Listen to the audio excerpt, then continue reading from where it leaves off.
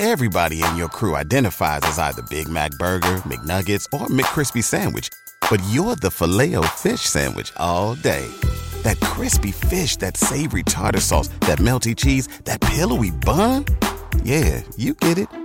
Every time. And if you love the Filet-O-Fish, right now you can catch two of the classics you love for just $6. Limited time only. Price and participation may vary. Cannot be combined with any other offer. Single item at regular price. Ba-da-ba-ba-ba.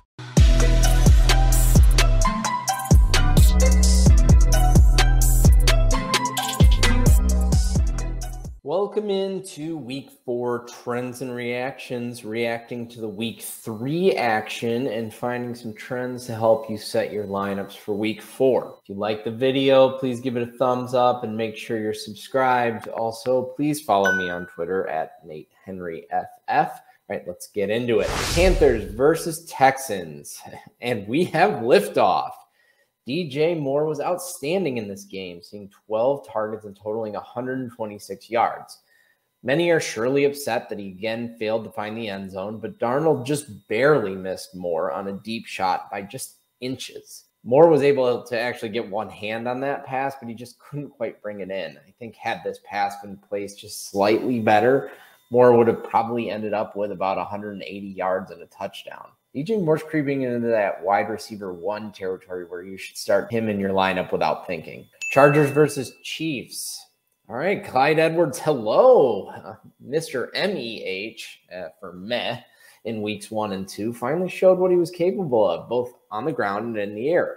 Now, almost all his great production came after a fumble, so perhaps the fear of getting benched actually motivated him to show out. Now, I'm not doing any backflips or anything about this production. He still only saw 2 targets. I'd really like that to be like 4 or more, but here we are celebrating pretty good for Clyde. Regardless, 19 opportunities is a strong workload, and actually more opportunities than Austin Ekeler had in the same game. And 2 of these opportunities for Clyde Edwards-Helaire came in the green zone. He'll likely be ranked as an RB2 all season, but that's mostly just because of a solid workload. Bonus impression. Ekeler split green zone carries in this game with Larry Roundtree. Roundtree got a couple, but they didn't really go very well. So perhaps his ineffectiveness will give this role firmly back to Ekeler. Eckler's great, though, so don't read this as anything more than just optimism. There's no fear that he's losing any roles that we didn't think he had. Cardinals versus Jaguars. DeAndre Hopkins didn't look fully healthy to me. He played a full snap share, but he only saw 5 targets. Christian Kirk and AJ Green were the ones who picked up the slack, each going over 100 receiving yards. I think if you have to add one, I would lean Kirk, who saw more targets and just looks more dynamic running routes. Took AJ Green to pull down a couple of contested catches to rack up the 100 yards that he did. Bears versus Browns. Justin Fields is a rookie, and he's making bad rookie mistakes. But some of these mistakes aren't just being a rookie. They're hubris. Fields is holding onto the ball forever. He's indecisive and waiting for a big window rather than taking what he can get. I think he believes in his ability to escape the pocket so much that he's relying on his legs too much. That actually led to 9 sacks in only 20 passing attempts. That's murder on offensive production. Yes, he has massive fantasy upside with his ability to generate rushing yards. And yes, the Bears' offensive line didn't really do him any favors in this game. But he just can't rack up fantasy points if his offense can't stay on the field because he keeps taking drive-killing sacks. We'll have to see if he remains the starter, but it didn't look great, and he certainly didn't justify Nagy making Dalton stay on the bench. Washington versus the Buffalo Bills. Emmanuel Sanders is really vibing with Josh Allen because Sanders is the clear wide receiver 2 on this team. And you might not believe me saying that, considering that Cole Beasley had 13 targets, but it's true. Sanders actually led the team in routes with 40. Also, Sanders looks like a great play moving forward in view of a 15.8 average depth of target in this game. We know Beasley would get peppered with targets underneath, but the prevailing thought was maybe that Gabe Davis was ready to take the lead. Instead, it's Sanders with the firm wide receiver 2 role, which has immense value in this particular offense. That makes Emmanuel Sanders a priority add for your team. Bonus impression, the Washington defense is just not elite. If you're holding on to them, hoping, don't. It's time to move on. Now, I know the Bills offense is incredible, but Washington defense couldn't even stop New York, who just got stifled by Atlanta. It's not happening. Bonus impression. Antonio Gibson's second target would have been a touchdown if Taylor Heinicke had placed it just a tad bit better. Now, Gibson really should have caught it, but if it was thrown to him in stride, he would have been walking into the end zone for a second passing touchdown. Gibson ran 11 routes in a blowout, so I think he's fine. That role is going to go to McKissick when they're down that much anyway. The fantastic screenplay, though, that he took about 70 yards to the house might be enough to give this offensive coordinator more courage to involve Gibson in the passing game even more. Colts versus Titans. Carson Wentz came into this game with 2 twisted ankles, and it showed. In weeks 1 and 2, I saw him dancing around the pocket, running the ball, making plays. Here, he looked like a statue. In his best play of the game, he looked more like himself. He spun around some pressure, ran to the left, and completed a deep pass to Pascal. But I just don't think his ankles were strong enough to sustain his normal level of pocket activity. Pittman still saw 12 targets, but only connected on 5 of them. As Wentz gets healthier, I think Pittman could really make an impact with this level of volume. This might be the buy low opportunity you've been looking for. Saints versus Patriots. Alvin Kamara has become a workhorse. All it took was shipping out every other skill player in New Orleans. Furthermore, I don't think Peyton trusts Jameis any more than he can throw him. So he's trying to minimize Jameis's usage by relying heavy on Kamara. That's great news for Kamara. But it might be time to pick up Taysom Hill, who actually played on the last drive. Bonus impression. I'm not jumping on either J.J. Taylor or Brandon Bolden in view of the James White injury. This offense looks bad even without Cam Newton, and in what we saw in week 3, it wasn't clear which one of Taylor or Bolden would have the White role. I would hold off on that. Falcons versus Giants. Despite running only 4 routes fewer than Calvin Ridley, Kyle Pitts only saw 3 targets. 4 if you count a pass interference, which we really should. He didn't see a target until panic mode in the 4th quarter. Now, Arthur Smith brilliantly ran a play-action-centric offense in Tennessee that looks pathetic in Atlanta. Could Matt Ryan be washed? Does a play-action-centric offense only work if Derrick Henry is your running back?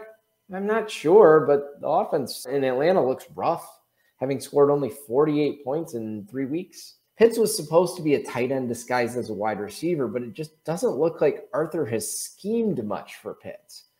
Meanwhile, he schemed plenty for Cordero Patterson.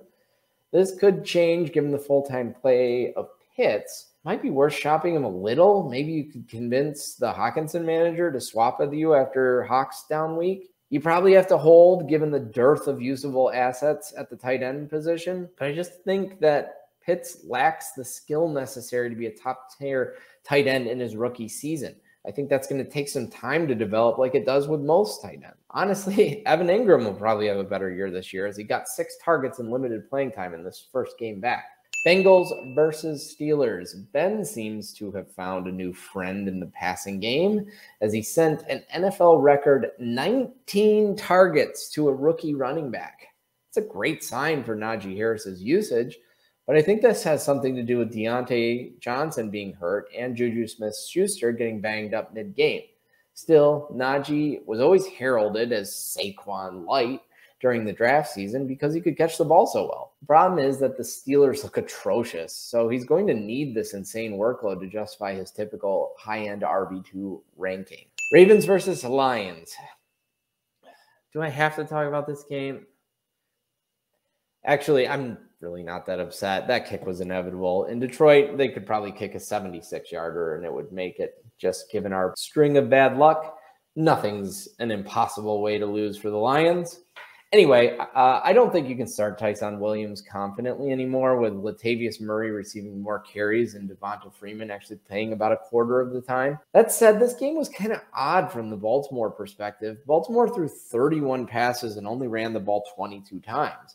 That's a very inverted script for the Ravens, who are normally so run-heavy. I'm not saying Williams is worthless. He still played about 50% of the snaps, and he got the only running back target of the day. But there is a trend that Hollywood Brown is becoming more and more involved, even with a couple of really bad drops in this game. I just don't think we should read too much into this crazy game. but your confidence level is certainly down with Williams. Jets versus Broncos. It's worth monitoring the high-value touches in the Denver backfield because it looks like a perfectly split backfield with a slight edge in playing time going to Melvin Gordon. Starting with goal line touches, Gordon and Williams both saw 3 goal line touches, both with middling success. They each scored once, and they each had their fair share of negative plays at the goal line. Williams, worst of all, who fumbled on his last goal line carry, so that might be worth monitoring. Meanwhile, through the air, Gordon ran more routes, but Williams saw twice as many targets, 4 compared to 2.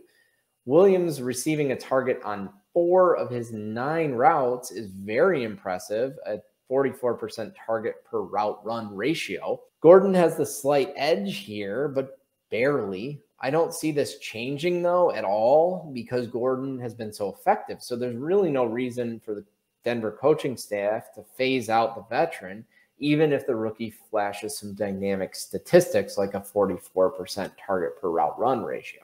Dolphins versus Raiders. Jalen Waddle was targeted a lot, 13 times, but to my eyes, Will Fuller looked crisper. Fuller had a gorgeous route on the 2-point conversion attempt and another nice route over the middle. Meanwhile, Waddle's routes were really close to the line of scrimmage. In fact, his average depth of target of 2.8 was the 10th lowest ADOT on the weekend. That's behind even somebody like Cole Beasley.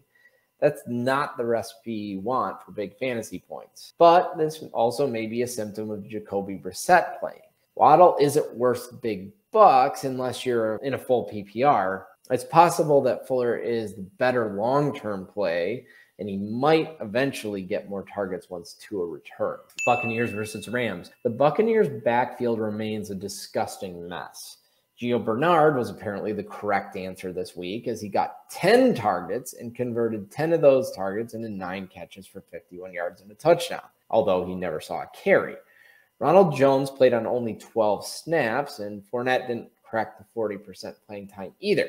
My instinct is to believe that this Bernard increased playing time was entirely game script related, as the first time the Buccaneers were really trailing significantly. But the Bucs have actually been pass heavy all season. I think the only real takeaway is that Ronald Jones is droppable. Bonus impression, Sony Michel was decent in this game while Henderson was inactive. He saw 20 carries and 4 targets.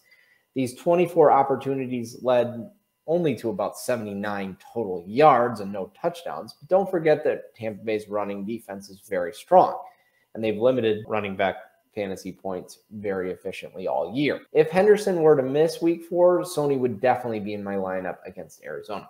Seahawks versus Vikings. Alexander Mattison is a good player who would probably start on a lot of NFL teams right now. His performance probably scares a few Dalvin Cook managers. Try and sell him with somebody else to the Cook manager. Cook will probably be back soon, but if the Cook manager didn't handcuff Cook with Madison, they're probably kicking themselves right now. Packers versus 49ers. Brandon Ayuk ran 44 routes on Sunday night and scored a touchdown. The 44 routes he ran in week 3 is actually more than he ran in the first 2 games combined. Looks like he's out of the doghouse and he's ready to contribute to your fantasy teams. Thanks so much for watching. I hope you enjoy. Now go win some fantasy championships.